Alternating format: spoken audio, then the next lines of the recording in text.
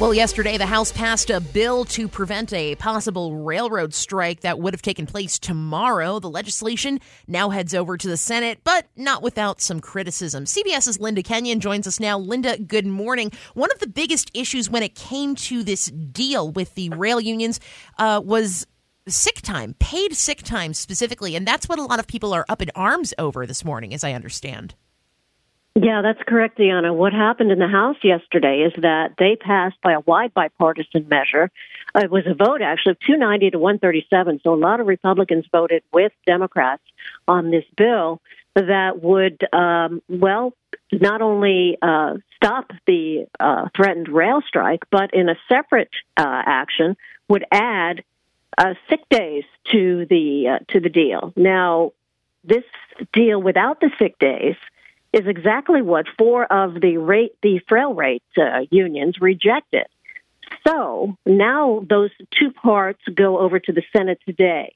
I was actually just talking before I hooked up with you today, with the members of the Senate leadership in the cloakroom, and I asked them what time this vote in the U.S. Senate is going to occur, and they said, well, they're not exactly sure. The best thing they can tell me is sometime today, because they're trying to figure out how they're going to bring to the floor the two separate measures, one to avert the rail strike and one to add the sick days.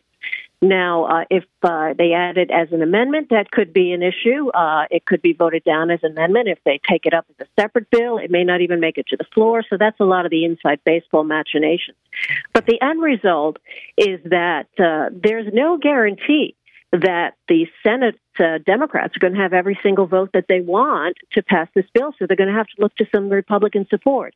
And it's kind of a weird situation because Democrats are very reluctant to meddle in labor disputes. They're very pro-union.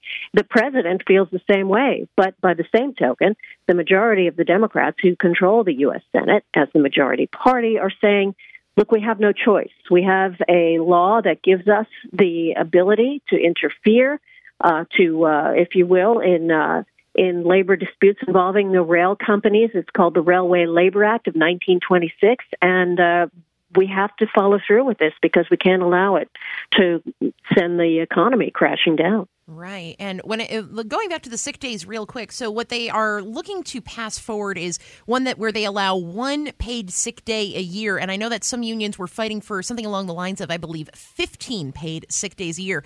What is the deal with that when it comes to this deal? Is it something that the unions or the rail companies don't want to pay, or how does that all factor into this? Well, you really have to ask the rail companies about that, but I will tell you what some of the progressive Democrats have said about it, because they are not planning on voting for this. Bernie Sanders, for example, he said the rail companies made record profits last year, record profits. And what they did with their record profits is they gave money back to their shareholders. And instead of doing that, he says they can well afford to give the workers 6 or 7 days of sick leave. And so if they say they can't afford it, then they're really, basically saying half-truths. And the rail unions, from what I understand, is, they're saying, look, we're running on skeletal staff.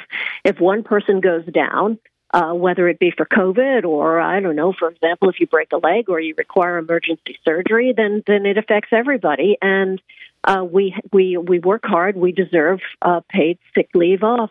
Most companies provide that. Why not the railway companies?